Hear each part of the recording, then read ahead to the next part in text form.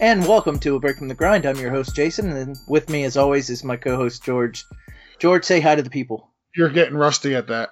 Like No, that I did it different. I did it different. You didn't do it different. You forgot the line. No. You ad-libbed it. Listen, it's always welcome to A Break from the Grind. I'm your host, Jason, and yeah, maybe I am just rusty. It's been a while. It's been a while. It's been a while. No, it's been like 2 months. It's been a minute. No, so I've got to say, the last time we did a show was with Michael Hoff and Anthony Servino, and so that was our last show, and that was before the Haydenhurst Mental Health Podathon. That Correct. Was a giant success. They went $1,000 over their goal, and so congratulations to those guys. Personally, I'm taking the credit for all of that. That was us. We are sure. We are for sure the reason they went. Their goal was 5,000. You know, we challenged them. We got them to 6,000. I've already laid the smackdown for next year. I've already told them that 10,000 is their goal, and they have said we will accept your challenge. So I feel like if they're successful next year, once again, it's because of us. Because of us, yeah, for sure. It's the Break from the Grind bump is what it is. It is. It's the BFTG bump. BFTG bump. It's like a pregnancy bump, but we never pull out. Exactly. Oh, so, wait, I guess if you pregnant, you don't pull out. I got to come up with a better. Work with us on the slogan. We're coming back to that. So it's kind of like having those. What's it called on Instagram? You get those influencers. Like, we are the official influencer of the FF Face-Off, because prior to them coming on the show with us and doing the show, they didn't get $6,000. I'm just gonna say before they did our show, they were at $0. After they did our show, 6,000. Facts. Complete facts. No, I will also say we started it off on the show, and then we closed down the Podathon. Yes. You know, we were bonus content. Yeah, they wanted us. They were so desperate to have us on. They literally created an extra half hour just for you and I. And you know what? Some people, the glass half empty people, will say, "Well, sure, you're on at 12 to 12:30." But I will tell you, it's like closing down the bar at 2:30 in the morning. Like, everybody wants to be there when it closes down. George, you're looking at this all wrong. You're a glass kind of, you know, you're looking for a silver lining in the glass half empty. What I'm going to say is we were on prime time on the West Coast. We were 9 o'clock. 9 o'clock prime time. So we were the 9 o'clock show on the West Coast. On the West Coast, we had a half hour of just this. Imagine. All of this. Imagine their excitement. Anyway, George, you know, we're recording an intro. It's a little different. Podcast. We just had a hell of an interview. We just interviewed Dom Pertello and Bryce Weiler. Both have some challenges that they've overcome in their life. I'm gonna hold off on talking about it till we get to the interview. But two really great guests on. We do a really good interview, and you'll hear that here in a few minutes. But the first thing I want to talk about, the thing we are super excited to be back into, is Break from the Grind charities, fantasy football leagues, raising money for Toys for Tots. We're crushing. We have leagues on top of leagues on top of leagues this year. We got prizes. We've got Hall of Fame prizes. Yeah, we got Legend League already filled. Jerry Rice football, 16 people, $100 buy-in for Jerry Rice autographed football, completely full. I had to turn people away. I was batting my way with sticks. I told them, no, we're not doing anymore. They were hoping we could do an 18-team league, maybe a 20-team league, 24-team. I said, no, we're capping it at 16. Capping it 16, that's it. You weren't one of the original 16, so now you have to try and join the George Kittle League instead. Yes. Just George Kittle or Michael Irving mock Lombardi trophy. We've got Cam Akers mini helmet, a J.K. Dobbins league that's full, and Adams, Michael Thomas, like, we got it all. Alvin Kamara, Kenny Golladay. Yeah, I mean, listen, we could go on and on about the players like Chris Godwin, that we have. I even Marlon have, Mack, Eddie yeah. Lacy. Oh Like yeah, you just don't get these from anybody. Okay, you can only get stuff like Eddie Lacy from BFTG Charities. you know that Eddie Lacy is just flying right onto my shelf and not really going anywhere. Nobody really wants Eddie Lacy. So It is literally standing in line at the buffet as we speak. it's probably one of my worst ideas ever, and I thought it was going to be big, but guess what? It wasn't. Sometimes, listen, you miss 100% of the shots you don't take. Yeah, that one completely crashed and burned. So I was trying to do a weight loss challenge league where, after the season, you'd go from after the season to the start of like what training camp would have been, and then if you got 12 people trying to lose weight, you would draft in the order of the people who lost the most weight, and then the winner of the league would get as a joke the Eddie Lacy jersey. But turns out nobody really wants an Eddie Lacy jersey. Or to lose weight, I was guess. Say, or they don't want to lose weight. It's one or the other. It's probably both. But listen, it was an idea. It doesn't. I don't get them often, so I threw it out there. It didn't work. We're there. It is what it is. So one thing I do want to mention first, as always, we want to thank everybody who joins our leagues. Obviously, without you guys, we wouldn't have the donations. We'd probably still have the prizes because George and I spend a lot of money on our own to buy those, but they would just be hanging up in my room right now. Same here. I'd have some really nice stuff. Yeah. So, but thank you to everybody who's donated, who's joined a league or three. You guys every year you continue to amaze me with your charitable giving. Especially this year, there's going to be more people than ever who are without a job, just like out of no fault of their own, right? Like this, who knew a pandemic would come and crush things? So this year is going to be particularly hard hit. So for those of you that can donate and do donate, thank you so much. The other things I want to mention is thank you to John Chapman with Eat Sleep Fantasy for running the Jerry Rice League. He's a huge San Francisco 49er buff. He's got his own San Francisco 49er podcast.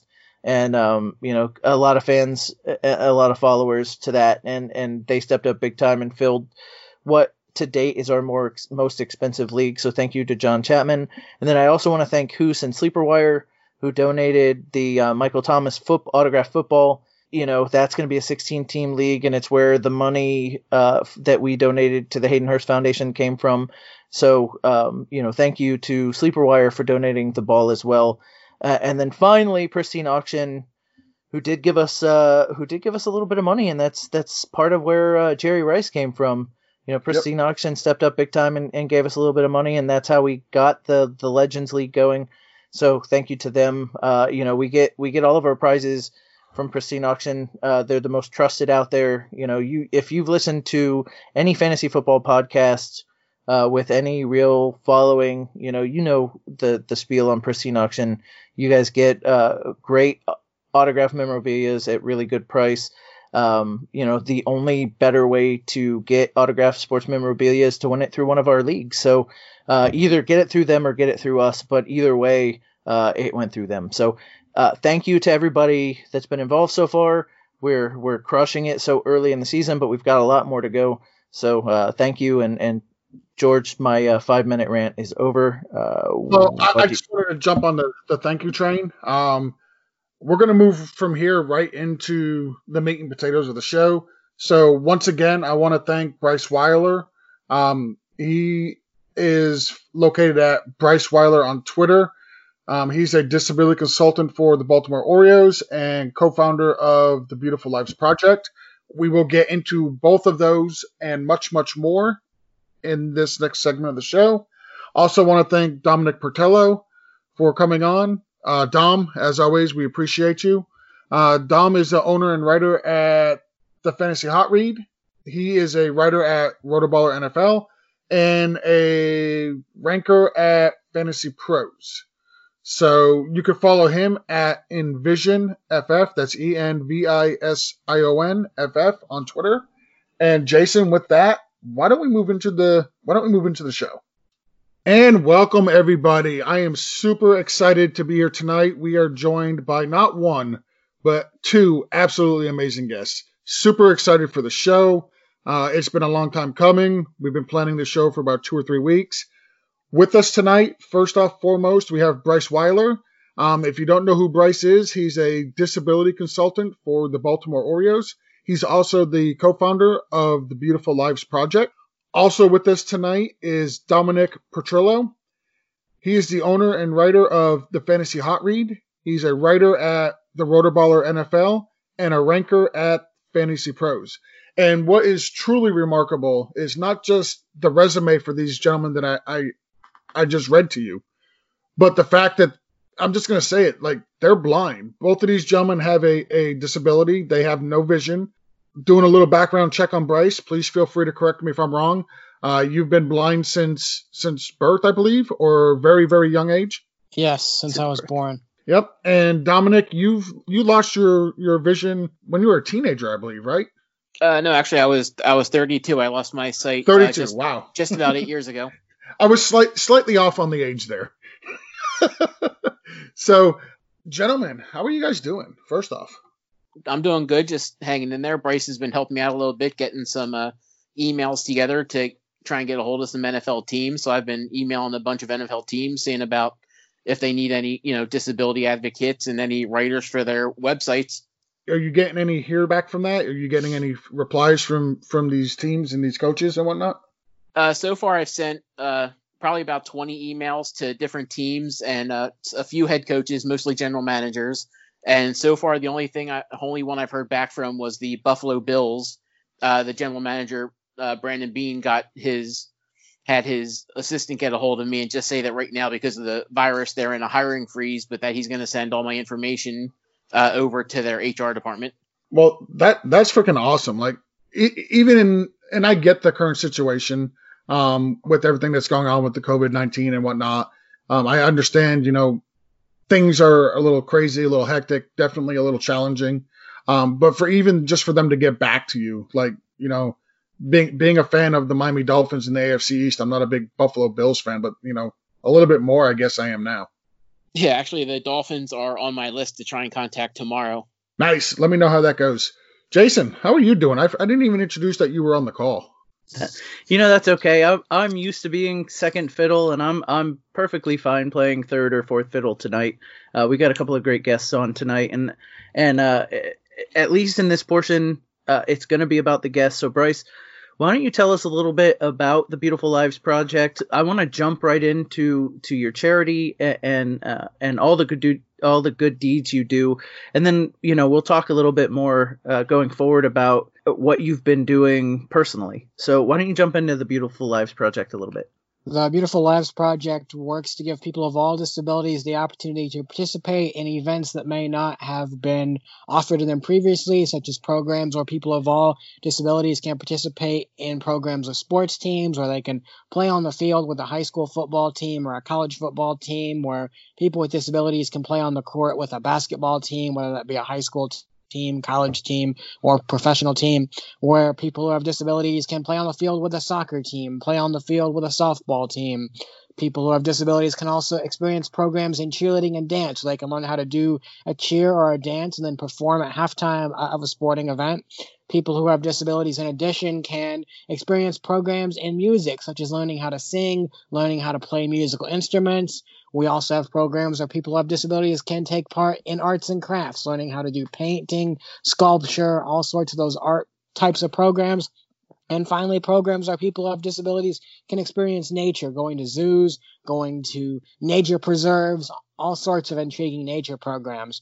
And we have a plethora of chapter presidents across the country who run these events for people of all disabilities, all ages and all disabilities. By the way, it's not just for children, because that wouldn't be fair to segment our nonprofit to one portion of the population. So these chapter presidents are based all across the country in places such as San Diego, California, Raleigh, North Carolina, Hartford, Connecticut, Dallas, Texas, Green Bay, Wisconsin, Long Island, New York, Midland, Texas, and many other places. And we want to make the dreams of people of all disabilities come true, no matter what their dream is, whether it's something in sports or something totally outside of sports. Can you talk about some of the events that you've got upcoming? I kind of want to know, has COVID affected upcoming events? I know they've probably shut it down for a little bit. I saw on your Twitter feed you've got like an event July 30th coming up. Is there anything cool coming up that you're working on?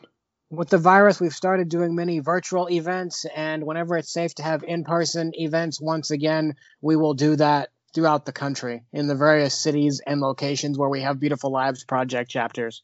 Can you talk about some of the teams that have helped sponsor the Beautiful Life Project, some of the events you've done with some of the cool teams? We've given people with disabilities the opportunity to experience playing on the court with some NBA G League teams. They've been able to play on the court with the Texas Legends team, play on the court with the Erie Bayhawks on the football side of things. And I'm trying to get more football events going across the country, but I struggle to get football coaches to respond back to me on the high school level, college level, or the professional level. But we've done an event with the Northern Illinois Huskies football team, coached by Thomas Hammock, where people who have disabilities have been able to play on the field with their players and coaches and experience throwing the football, kicking the football, learning how to run routes and things such as that. And last year out in Cumming, Georgia, I had an event where people of all disabilities were able to play on the field with some of the best AAU softball players before an event put on by Triple Crown Sports. It was their USA National Softball Tournament, and we had 3 fields running simultaneously where 110 people of various disabilities were playing on the field with some of the best AAU softball players in the country at the high school level. So why do you think you're having such a hard time hearing back from like high school coaches and college coaches and even the professional coaches? Like, do you think it's virus related? Because we discussed with Dom just a few minutes ago where, he was emailing all these GMs and head coaches, and he emailed like 20 teams and only heard back from 1. Do you think it's COVID related? Do you think it's because of the virus that's going around that you're just not getting response back from? Or what do you think it is, why they're not responding? I've not really heard back from these coaches for years, actually. I normally email people every year. I don't know why football coaches and football staff members don't respond as much as someone in Major League Baseball, Minor League Baseball, or the NBA. Sometimes I believe football coaches aren't really as apt with technology, such as using computers, or they don't think they need to check emails very often. And I've tried to help people get to football people as much as they can through giving out email formats. I know Dom has asked me for some email formats, and I've given him the ones that I know by heart and the ones that I don't know. And some NFL teams have been changing their email formats recently, so I have looked up and found a few that have been changed, and I'm trying to help him have the most success he can contacting people in football by giving him these various email formats so he can freely email NFL coaches, general managers, front office people, whoever he chooses. I got a question here for Dom, because I want to work him into this interview as well. Clearly, that's why we have him here. Dom, you mentioned that the Bills are going to get back to you eventually once this COVID stuff clears up and there's not a hiring freeze, which most people probably understand, given the circumstances right now about the hiring freezes and whatnot. But if and when the Bills do get back to you, like ideally, if they bring you in, like what would be the ideal situation for you that they bring you in for some sort of a position, if they even offer you one?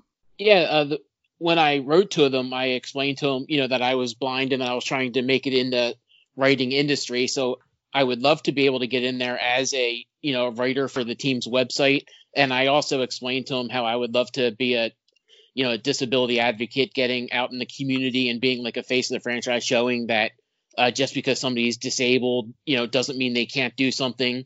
And I want to, as I explained to you before, on like when I did the show before, I want to be able to get there, whether it be with the Bills or with another team, if somebody gets a hold of me, and be able to use that larger platform of being involved with an NFL team to, be able to make a path going forward. I mean, they always say, with women or with other minorities or whatever, it takes one person to break through to allow other people to get in there. You always talk about, say, back in the day with like Sammy Davis Jr. made it possible for, Dave Chappelle and Chris Rock and everybody to get into comedy as an African American. I want to be able to do that with somebody who's disabled, getting into an NFL team or getting into a sports team like Bryce did with the Orioles, or getting into the sports writing world, even though people think right now somebody who's blind can't do it. I want to prove to them they can, so that people that come up, say, behind me in a way, are able to get in there and have an easier time getting in because they've seen that people can do it before them. So Bryce, what advice would you give to somebody like Dom who's trying to crack into the sports world, and with the success that you've had What kind of advice could you give to Dom? Dom is doing it the right way with emailing people, and I have him emailing the most important people at teams, because when I was applying for jobs after I finished in college, I would never say that I was blind, and I would get really close with jobs, and then eventually people would find out that I was blind through reading some sort of an article or seeing me shoot pictures of me shooting free throws with someone standing under the basket and clapping and me making free throws through that. And suddenly I would just disappear off of their job radar. They would just say they had someone else, or they wouldn't email or call me anymore, because many places, they don't want to spend the extra money to hire someone who's blind or someone who has any disability, because they can hire someone for less. And if that person leaves for another job, they haven't, in their minds, wasted all this money on specialized training and specialized equipment. So actually getting Baltimore as their disability consultant, that was the first time that I'd ever emailed someone, Baltimore's owner and president of their baseball team, and told them that I was blind, told them how sitting on the Evansville men's basketball bench, thanks to the invitation of Marty Simmons, changed my life and gave me the opportunity to experience sports. So Dom is doing it in a fantastic way, and I'm diligently working to figure out all of the email formats that have been changed so that Dom can email anybody his heart desires throughout football. I know this is going back a little bit, but I do have a question comment type thing for Bryce. I know that Jason and George, you both are in the fantasy football world as I am, so you both know Brad Evans. He's one of the biggest guys in the industry. He lives in Littleton, Colorado, which, as Bryce knows, is where the biggest blind school in the country is. It's the biggest NFB school in the country, which is the National Federation for the Blind. They also have a school in Ruston, Louisiana, and Minneapolis, Minnesota. But I know for a fact that the one in Littleton, Colorado, part of their 9-month curriculum there is everybody that goes there has to go rock climbing while they're there. That's one of the outdoor activities they do there. So I didn't know if that was something you can get a hold of them, and you can find out what company out there they use or whatever. If that might be another aspect or something that you could do for the nature aspect with your project. Yeah, that would definitely be a good nature program. I have talked to the director of the center out there in Colorado. I'll have to recontact them and let them know what I'm doing. But I think most importantly, I need to find myself a chapter president in Colorado so I don't have to go travel out there for that type of an event. So find the chapter president and then recontact the center director out there for the NFB center. Yeah, because I know that in Colorado is especially very good for the disabled and for the blind, just because of Littleton being right there. It's literally, you can take a train from the Denver airport 7 miles south right to Littleton, and it drops you off right in the center of town. It's one of the most accessible towns in the entire country. So I know for a fact that Colorado's disability programs are extremely good. So yeah, it would be good to get a chapter president out in the Denver type area. So what does it take? Like, I live in Florida, so there's no way I could be a chapter president in Denver. That's just not happening. But if somebody were to be interested that lives in the Denver area that's listening to this, what qualifications, what's required for them to become a chapter president? They don't really have to have any qualifications. They just have to have a passion to help people with disabilities to live their dreams. We can teach them how to do fundraising. It'd be nice if they had a somewhat flexible schedule where they could go to programs and events that are different times during the day or on the weekend. But if they couldn't go, we could find one of their friends or their family, or I'm really good at calling random companies and places and saying, I have an event in this town. I need someone to go take videos and pictures for me. Will you do it? So I've done that a lot. Actually, I'm about the only one who's weird enough to do that in my nonprofit, but it doesn't bother me. So I can do it again if I have to. Basically just a passion to help people of all disabilities to live their dreams. So anybody could be a chapter president, whether you live in Florida, you live in Colorado. We have some people who are in foreign countries who want to be chapter presidents. We can teach them how to do everything, how to fundraise.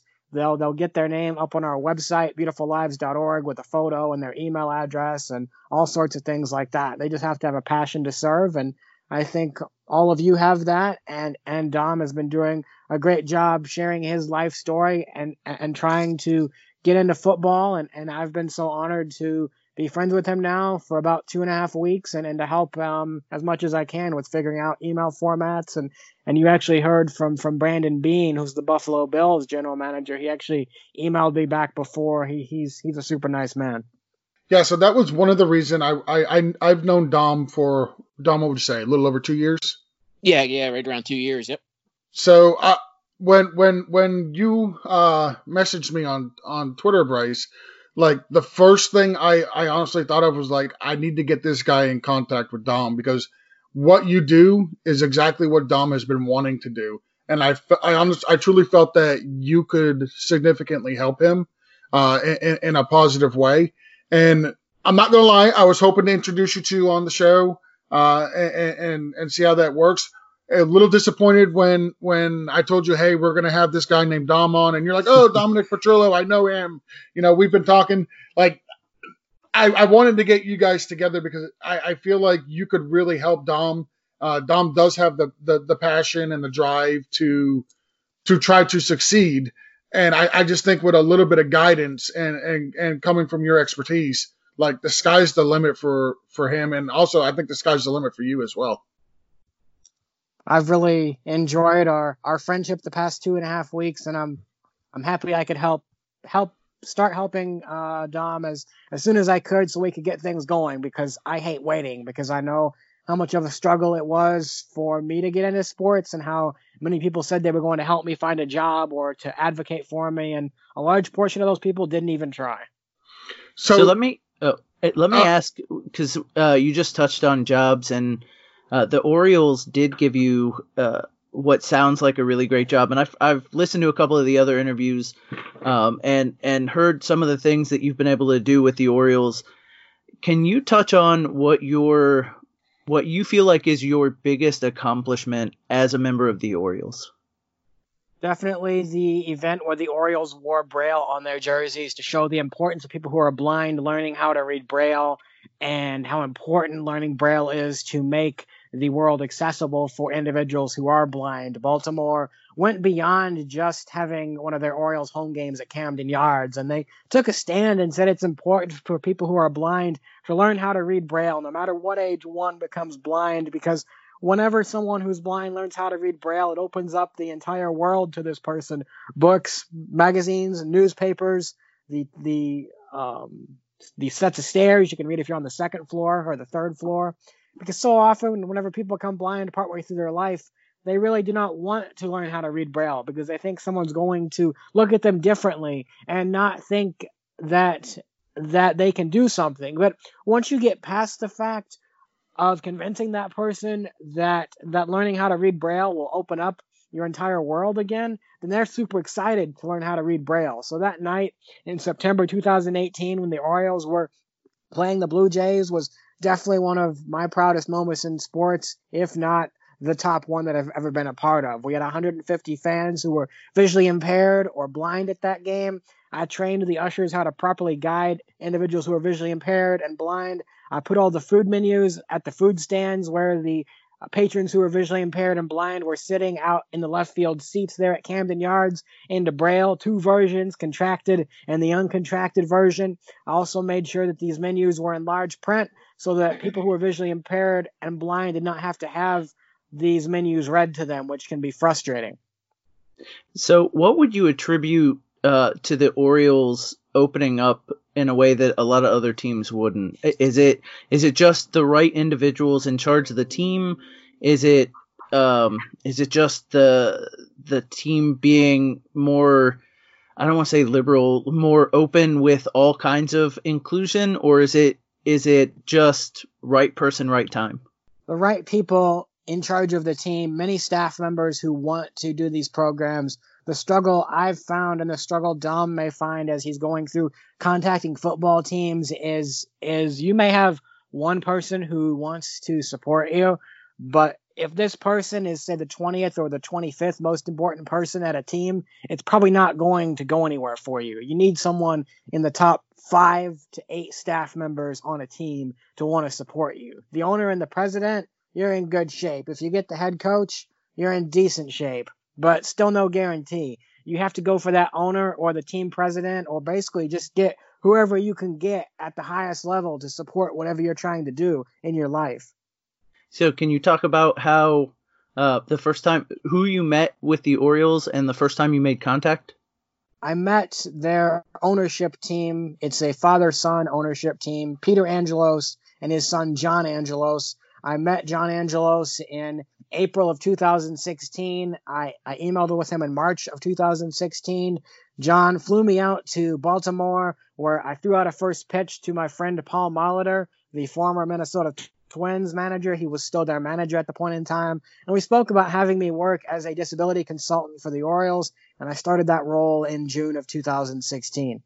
I think one thing, sorry, I was going to say, I think one thing to, like, one of the email addresses I got was for the Ravens. Unfortunately, it didn't work. So I'm going to have to see if I can find it again, or see if, Bryce is able to find the new one for me. But one thing that I think is good about Baltimore is that because the NFB, which is the biggest blind organization in the country for sure, and I'm assuming the world, I don't know, it is actually based in Baltimore as well. So I think they do have a lot of partnerships or a lot of experience with people in that area being disabled or being blind. So I think that's where the Ravens would be a great fit for me, just like the Orioles are with him. And like even yesterday, he was talking about trying to get the most important people in the in the organization. I did email yesterday with the Chiefs. I emailed Brett Veach as well as Andy Reid, and I tried to use the same email format for Patrick Mahomes, but apparently the players don't have email addresses. Players do not have email addresses, just coaches, front office members. I was going to say, did you email Pat Mahomes, because he is the most important person in that Chiefs organization? Exactly. That's why I took a shot, but it kicked back and said not available. Okay, I had to throw a little joke in there. So, Bryce, you touched on something that I kind of wanted to talk about, because we've got both of you on, and you came to the disability in different ways. You were born with a very rare condition, and Dom, I believe his is probably way less rare. It's complications due to diabetes, right, Dom? Yes. So what do you guys think? And I'd like both of you to answer the challenges of being born without vision versus going blind, like Dom said, at 32, but it can happen pretty much at any time. My grandfather developed macular degeneration in his 80s and lost vision completely as he was in his later years. So what do you guys think the difference is being born with a disability and then coming to it later in life? Well, personally, I don't know about Bryce, and I may be off base saying this, but I honestly think it's more difficult. I don't know how much more difficult, but I think it's more difficult losing your sight after you already have it. For Bryce, since he was born without vision, he doesn't know anything but not having vision. So this has basically been his whole life. He learned everything, being blind and what have you. I learned everything as a sighted person. I learned to read, I learned to write, I learned to, drive a car. That was my last job, was driving cars and everything like that. I learned, grew up seeing my family, seeing my friends, watching TV, watching everything. And then within a matter of literally 6 to 8 months, everything went just completely black. So now when I go to sleep at night, I still have dreams, but I dream of everything from when I was a kid, from when I could see, of people I could see when I was younger and how they looked then. So if somebody says to, say, Bryce, hey, I like this color red on you, to Bryce is like, what's red? He doesn't know. He's heard the word before, but he doesn't know what red looks like. To me, if somebody says, oh, I like that color red on you, I can picture in my head. So in a way, it's easier in the way that I know when they say, oh, I like that red shirt, or I like that, I know what they're talking about, whereas Bryce may not. But in the other case, I also know it's harder because I know what I'm missing by not seeing, not seeing my sister anymore, not seeing my mom anymore, not seeing any of my friends anymore, and things like that. So I think to me, honestly, I think it's harder to lose your sight than it is to be born without sight, because when you're born without it, you don't know any different. When you're born with it, and you learn everything. And then when you lose your sight, you have to basically relearn everything. Bryce, do you find it's harder for people who've lost sight that you've talked to as time's gone on? Like you said, reading Braille, guys are embarrassed to try and learn. Do you find it's harder to bring people, I don't want to say out of their shell, but to accept the loss of vision if they've lost it later in life? Dom broke it down very correctly. I was at a blind training program in Chicago in 2017. I was learning how to cook a bit better, and learning how to use Excel and PowerPoint better on my laptop. And they did not have enough instructors to teach the various individuals there who were visually impaired and blind how to read Braille. So I did it because I've been reading Braille since I was 5 years old. The hardest part was not teaching these individuals how to read Braille. Some of them became blind through sickness. One man, unfortunately, was shot in the eye, which caused him to go blind. The hardest part was convincing them that reading Braille will open their entire world back up to them. So we spent some 50-minute long class sessions just talking about that. And once they finally got it in their head that this was something they wanted to do and they were excited about doing it, it was so easy to help them learn all of the dot patterns. And it was such a joy. But the hardest part was the mental part. It's as if they were playing a football game or a basketball game in their mind. And once they got past the mental hurdles and the mental struggles they had, teaching them how to read Braille was fantastically easy, just with the dots and the patterns. But they had to have that excitement and that will to want to learn how to read Braille. So how long does it take somebody, because, I've always wanted to learn a second language, and, they say it's easiest to learn when you're a kid. How long does it take to teach somebody who's gone blind? Dom, how long did it take you to learn how to read Braille? Well, I was kind of not a special case. The way I was taught was very simple. The lady who taught me, I learned the entire alphabet in less than an hour. The lady who taught me and her driver, because the lady who taught me was blind as well, both said that was the fastest they ever saw anybody learn in their 25 years of doing it. So in my case, it was pretty simple to learn the dots. My issue is because of the diabetes, I do have some neuropathy in my fingertips.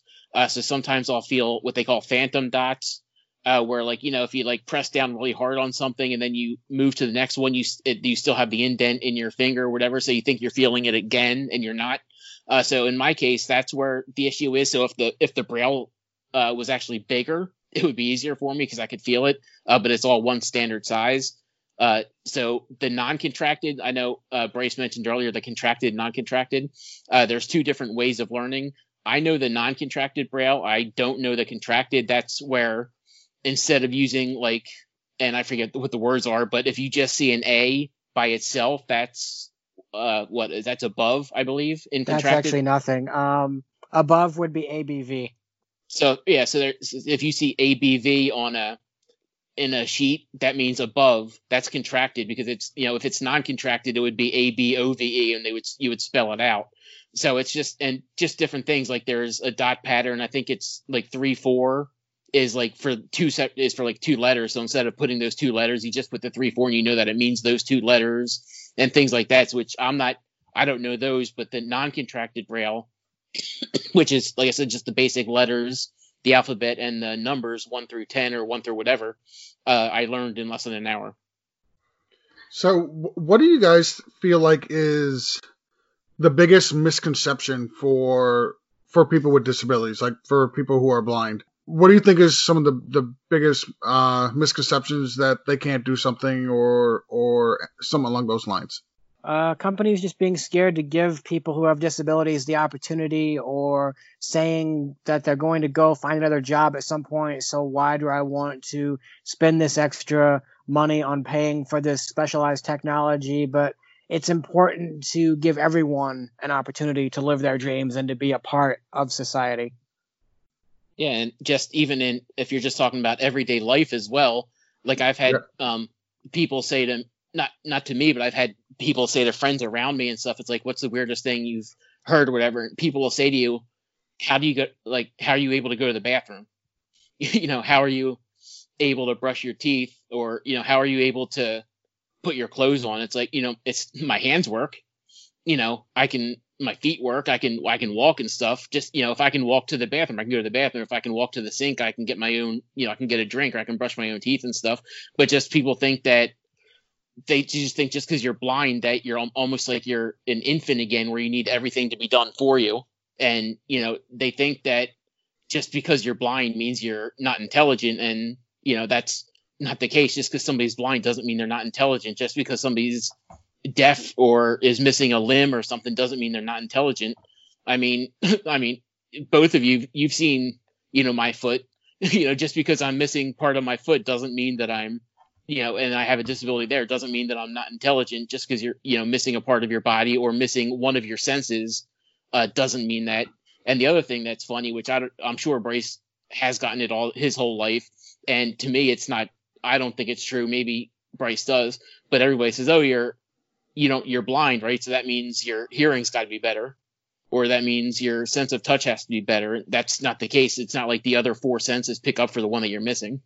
My hearing and my sense of touch are better because I was born blind, so I developed those. But since, Dom, you became blind partway through your life, you never really had the chance to make your hearing better whenever you were younger, and you probably listen to things at a louder level, maybe when you were younger, music and things such as that. So it's different when you become blind partway through your life or have any disability, because you aren't really considering your entire life, oh, it's really important for me to strengthen my legs so I can walk better, or listen to things at the lowest level possible so I can train my hearing to be as superior as it can be, so I can get echoes off of buildings and listen for people walking down the wrong side of the sidewalk and things of that nature.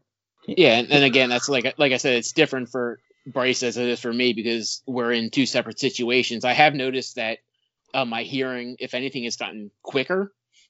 Because I do, like when I listen to podcasts and stuff, I don't listen to them at regular speed. Just like with Bryce, which I'm sure he does with his phone when he has the voiceover on.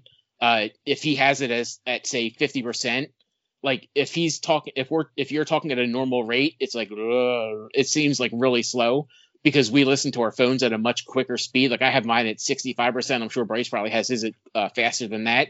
But when people hear my phone, they're like, "Oh, what is that saying? It's super fast." So, and in that way, like I listen to my podcast at like 1.5 times speed, or if the podcast app I use had a 2 times speed, I could do it at 2 times speed, just because I can hear things quicker. And to me, that quicker voice seems like the regular speed. So when I actually listen to a podcast at regular speed, it seems like it's going really slow, almost like a Mr. Bean type speed or something.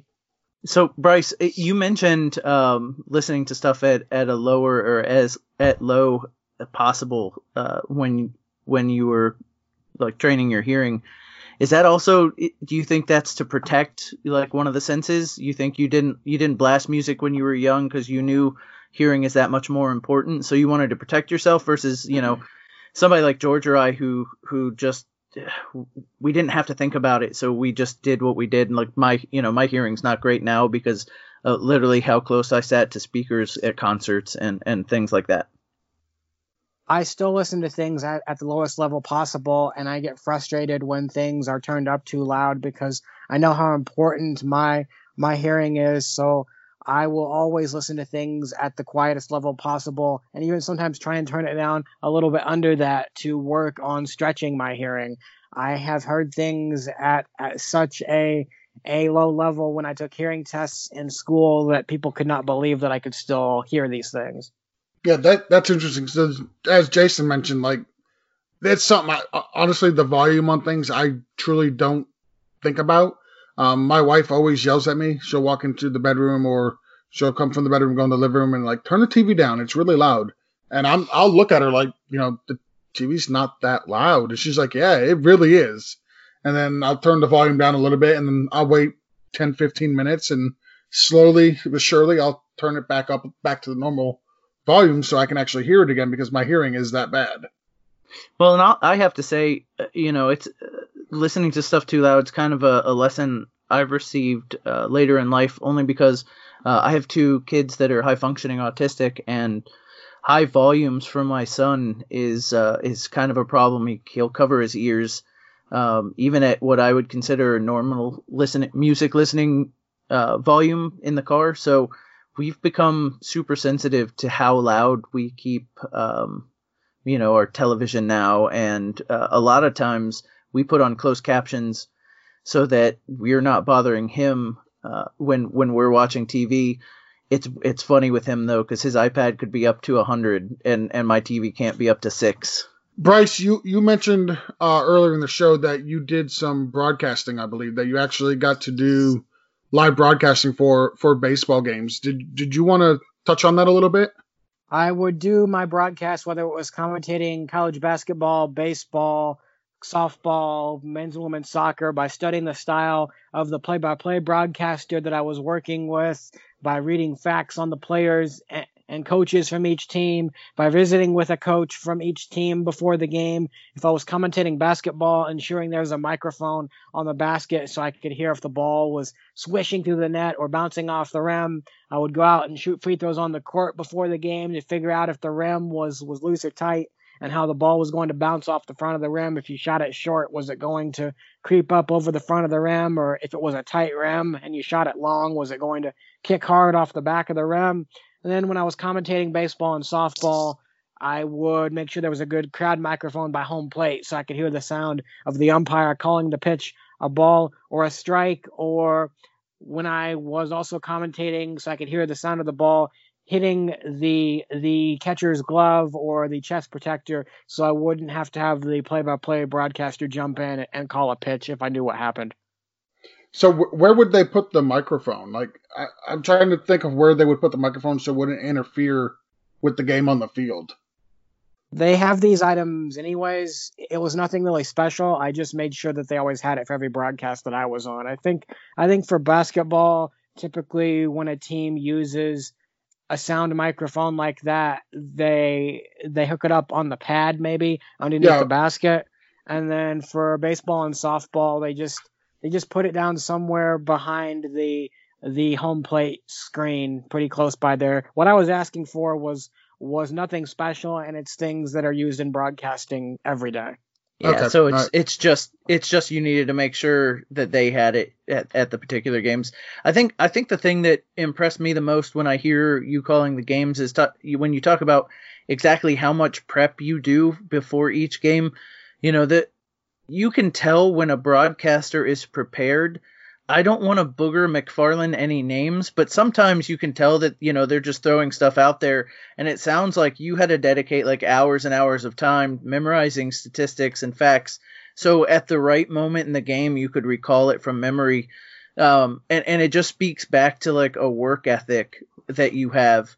And I think that goes to like everything you've done, from the charity to with the Orioles to helping other people, like reaching out to Dom to broadcasting. It seems like every turn there's a positive attitude and a really hard work ethic. What do you attribute your work ethic and your positive attitude to?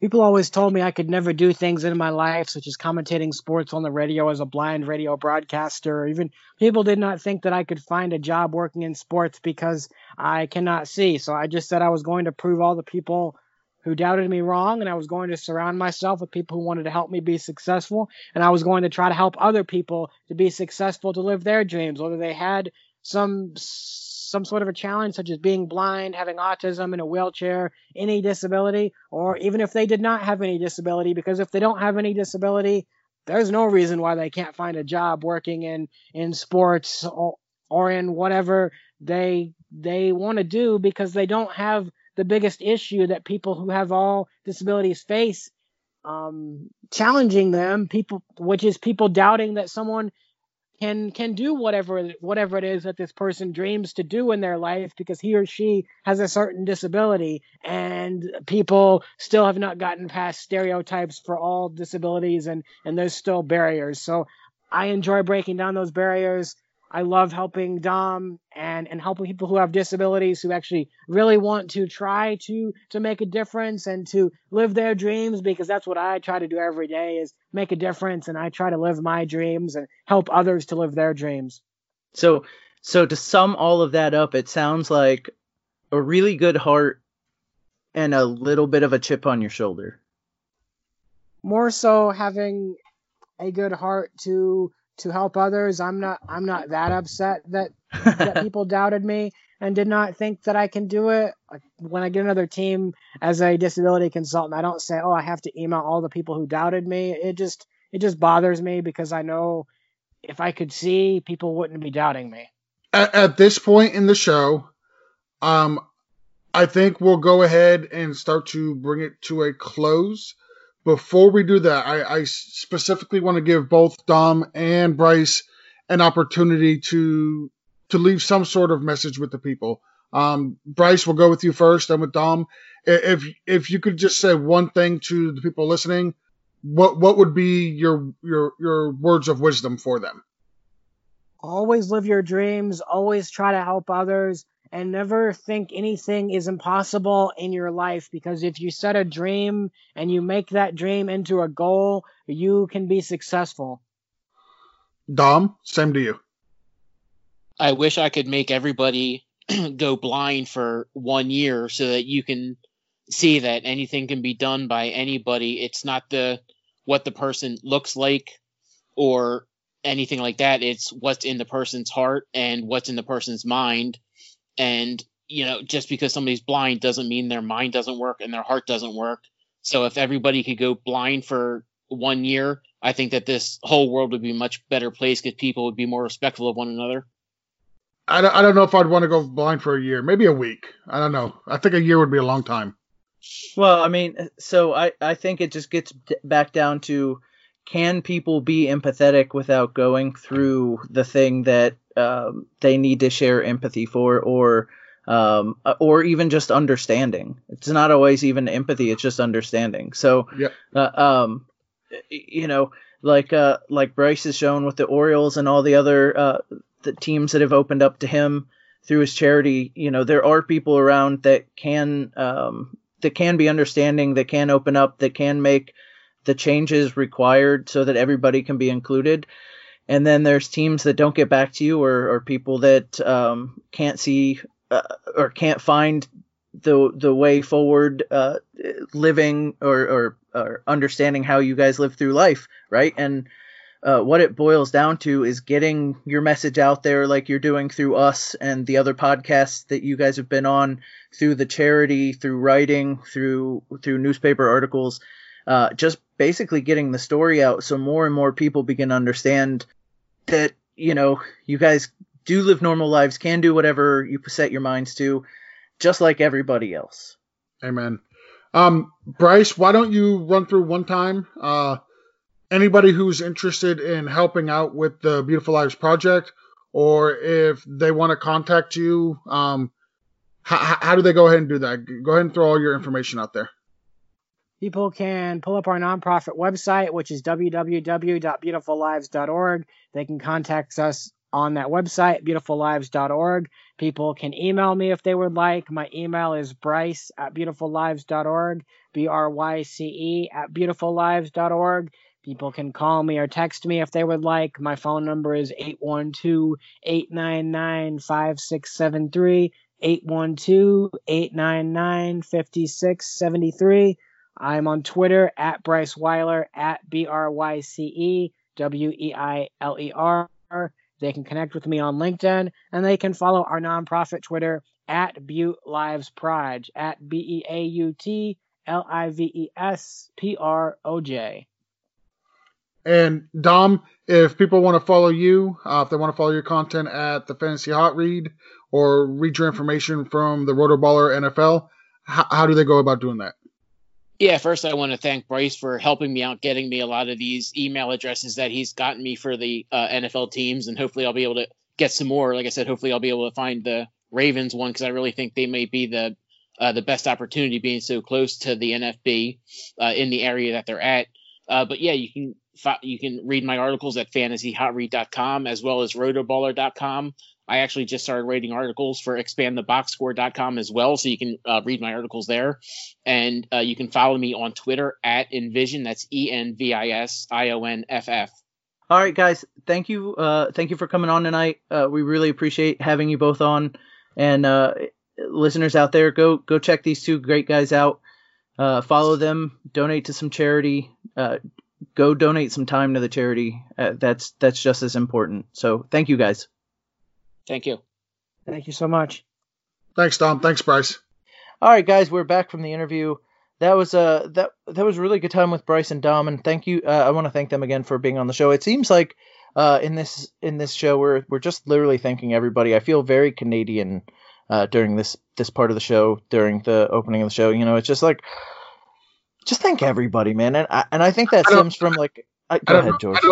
I was just gonna say I don't know what you're talking about. A boot.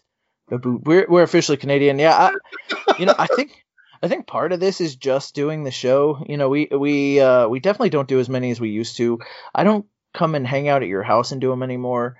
And well, there's this thing going around, Jason. It's called COVID, and it's really recommended that social distancing rules and practices stay in place.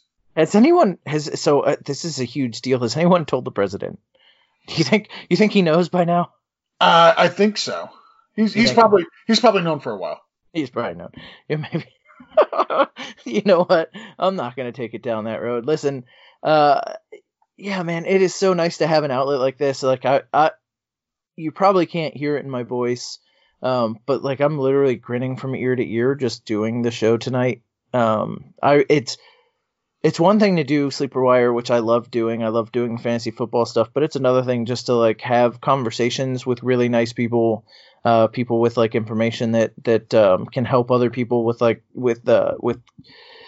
stories that can help people and different life experiences. These, I really like doing Break from the Grind, especially if people listen. My goal with these shows, honestly, is to invite guests on to where not only do I learn something, but our tens and tens and tens of thousands of hundreds of thousands of listeners also learn something. And if you didn't learn anything from Bryce and Dom, like, go back and listen again. You know what it could be? It could be that Dom's listening and he didn't learn anything because he already knew. Well, he was on the show, though. So I mean, he already learned it while he was on the show. Well, okay. I guess you're right. Yeah, I get what you're saying. Listen. I think when we do these shows, like it makes me want to be a better person, and hopefully we get that out of our audience too. Like they listen to it and want to be better people. I look at it like this: there's so much going on in the world today that why contribute to it, right? Like there's so much animosity for people in general over stupid stuff. Yeah, I want to know going on in the world today. That's a really good point. Like, I want to know when it became okay to be a douche to everybody. Like, what? Yeah, why contribute to that? Like, you don't have to be a douche. Like, anybody who knows me and Jason, and I might go on a small rant here. I'm not sure how long this is going to go. But me and Jason are polar opposites on the political spectrum. Okay? I mean, 100% polar opposites. It's not something that is unknown to anybody who knows us. It's not unknown to each other. Like, we're not surprised by this. We have different philosophies and different interpretations of things. We think differently and whatnot. But you know what? Like, Jason's one of my best friends. And I don't think I treat him like a douche. I don't think he treats me like a douche. Like, why can't you just disagree with somebody and not be a douche about it? What's so difficult about that? Why do you have to demean somebody or try to belittle them or talk down to them just because they think different than you? Like, when did that become an acceptable practice? It shouldn't be. At the end of the day, we should all be able, at least, to be able to agree to disagree and really not lose respect for another person as a human just because we disagree with them on a particular topic or a particular subject. Like, you know, like I said, me and Jason, complete polar opposites. He didn't go out and rob a store. He's not a child molester. Like, why would I hold animosity towards him just because we disagree on something? I mean, whoa, that's like that went up to 11. Yeah, but it doesn't make you a bad person, is what I'm saying. Like, you didn't do something that would make anybody consider you or me a bad person. So when did it become acceptable to just think and say to people that they are when when they're not. I don't know. It blows my mind sometimes. I can tell you what gets me, and agree or disagree with mask mandates, agree or disagree with companies requiring them. I get it. Everybody has their own point of view. I have my own point of view on it.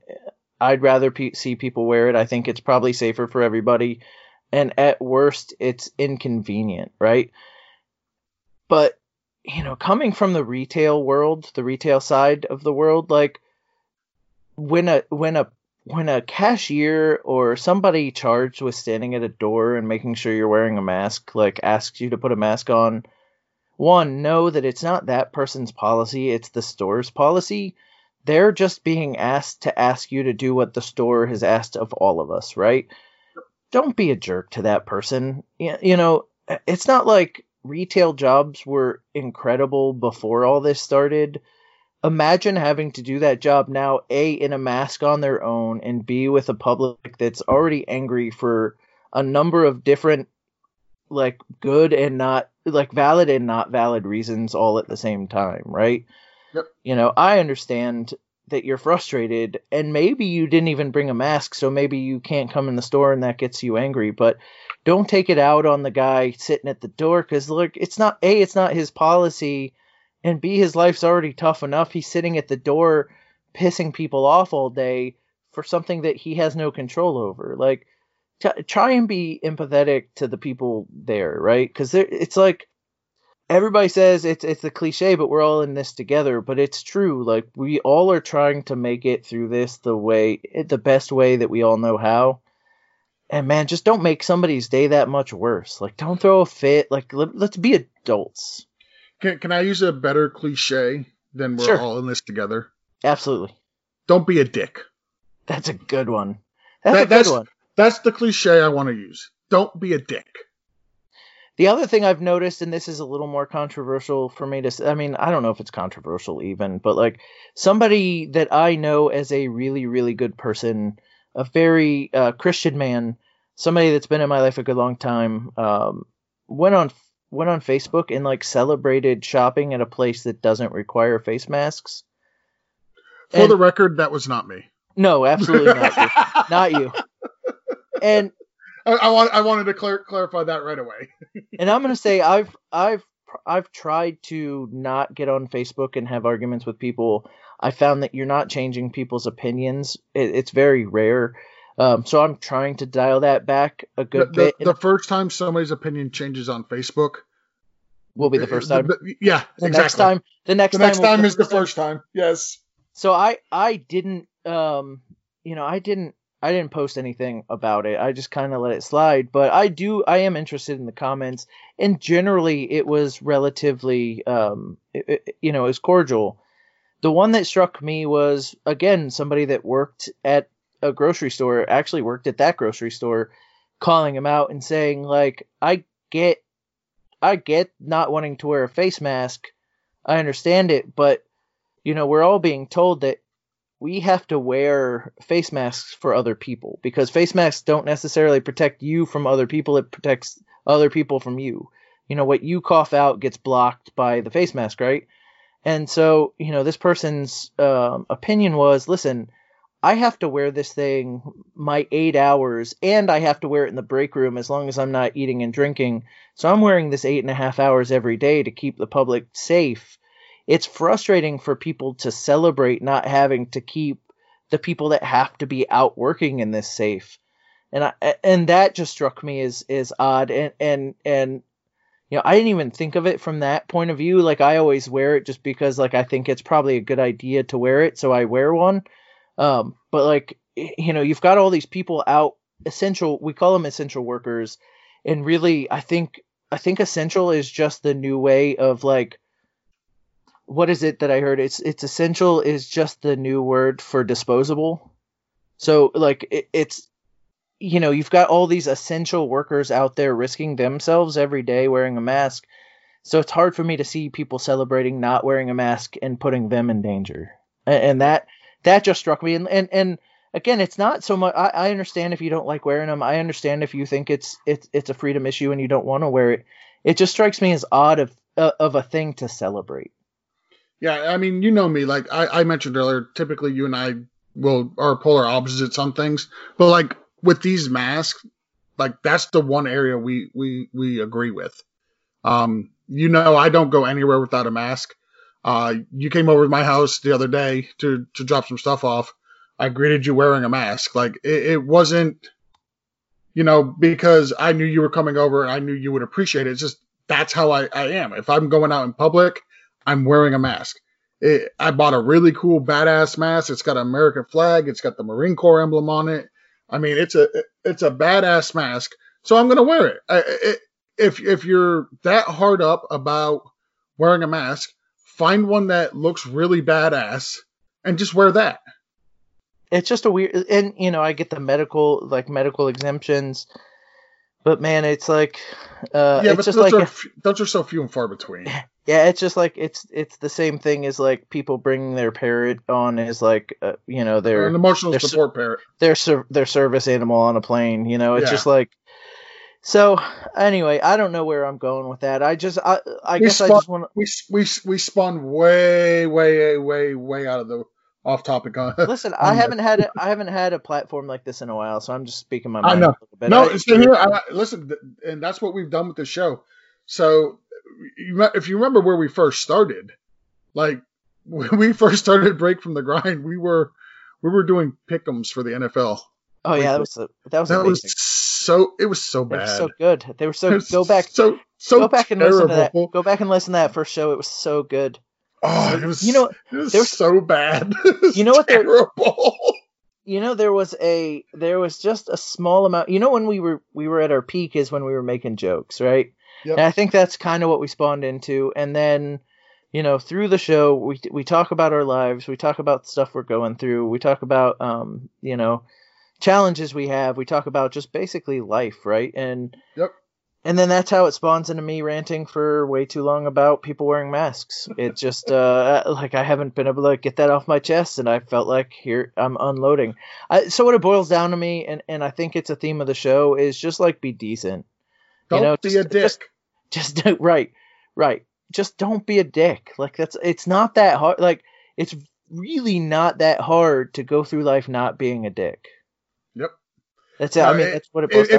If you could do something to help somebody else out, it doesn't have to be monetarily. It doesn't have to be a whole lot of time. Like that person that you mentioned, whose job, literally it's their job to stand there at the front of the store, counting people as they come in, so they know that they're under the number that's required, the capacity percentage and whatnot, and just say thank you. Like, I'm willing to bet, and I'm going to do that the next time I go into one of these stores where they have somebody at the front whose job is to make sure that everybody has a mask. Like, I'm going to thank them for doing that job, because I guarantee you they don't get thanked very often at all.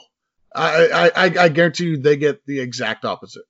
Yeah, and I through this, I made a habit of thanking people when they were open. It's something, and it goes back to my retail experience, and we're going to close out the show here in a minute just because we're running long. But it's something, I'll never forget when I worked at a local grocery store. They're national. They're not national, but they're in several states. I'm just going to say Publix. It's when Publix, Jason. I'm just going to say I don't have to say the factory. When I worked at Publix, I always lived really close to the store I worked at. And it was real easy for me to if my car was broke down, I could walk to work, So after a hurricane had come through, I got a call to come in, and power was down, and a lot of people couldn't make it because the island I live on, the bridges were closed still, but they were looking for people to come in, and I came in, within a couple of hours of the storm being gone and daylight coming. Like, I came in to help, restock the store and get it ready for people and have people come in. And the thing I remember most vividly is how people who were without power knew they'd be without power for weeks and had some of them had damage to their home, didn't know what they were going to do to fix it, had to wait for new roofs, and they completely the one thing that they did over and over and over was thanked us for being open. Like, we were the one store that was open, and in a time where there were a whole bunch of doubt and they didn't know what they were going to do, they could come to the store. One, we had generators, so we had air conditioning, so they could walk around in some cold air, but they could get some food that wouldn't go bad. They could get some supplies, and we were open. And that's the thing that stuck with me for all this time. Like, it's been, we're talking, I'm old now, so we're talking 12, 13, 14 years. Wow, I'm even older, so like 16, 17, 18 years. Anyway, that's the one thing that stuck with me. So through this, repeatedly, when I walk to cashiers, when I, thank you for doing what you're doing, thank you for being open, thank you for not being afraid out here when, even before everybody put up those plastic shields. Like, it's just tough for people. And so be kind, thank people, and don't be a dick. I couldn't have said it better. Don't be a dick. Don't be a dick. I like it. All right. If it wasn't for the fact that we had Bryce and Dom on, this episode would be Don't Be a Dick. Yes. Yeah, but I can't do that. No, so, you can't. I can't. Anyway, so with that said, you can find me at BFTG Jason on Twitter. You can follow the show at bftgpodcast.com. I want you to go check out Sleeper Wire and check out all their fine fantasy football content. And George, where can they find you? You can find me on Twitter at BFTGPod. I'm on the Sleeper app at BFTGEO. You can also, like Jason previously mentioned, you can find our fantasy football content over at Sleeper Wire and the Sleeper Wire Network. Go subscribe, download, give us a review over there for our fantasy football content. Give us a 5-star rating if you feel like we deserve it. If you feel like we deserve a 3-star rating, don't bother rating. Just give us a 5. Give us 5. Yeah. All right. And with all that said, thank you for taking a break from your daily grind. Don't be a dick.